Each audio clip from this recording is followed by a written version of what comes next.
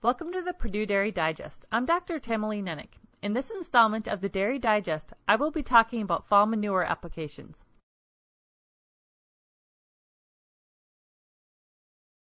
The fall of the year is a very busy time for dairy farmers. Since many dairy farmers are also crop farmers, the harvest season brings along many additional tasks that need to be taken care of. An important event that needs to happen each fall is manure application.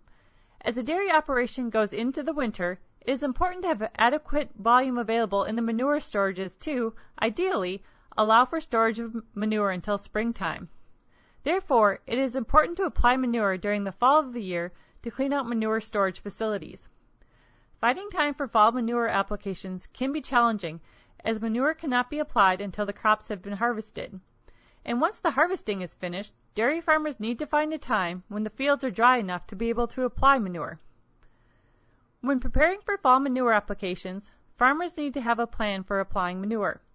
Manure tests should be used to determine the application rates at which manure will be applied, and manure application equipment should be checked to ensure that the equipment is in working order and that there are not any leaks.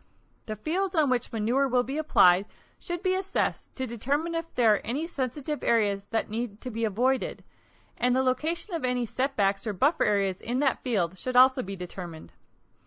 In addition, manure application time can be challenging for neighbors, as there are often some owners involved. If possible, take a few minutes to remind neighbors about the upcoming manure applications and visit with them to prevent potential conflicts. Finally, records should be updated both during and at the end of the manure application to ensure that everything is kept up to date. Although fall is a very busy time on dairy farms, taking a little time to plan will help to ensure that fall manure applications go smoothly.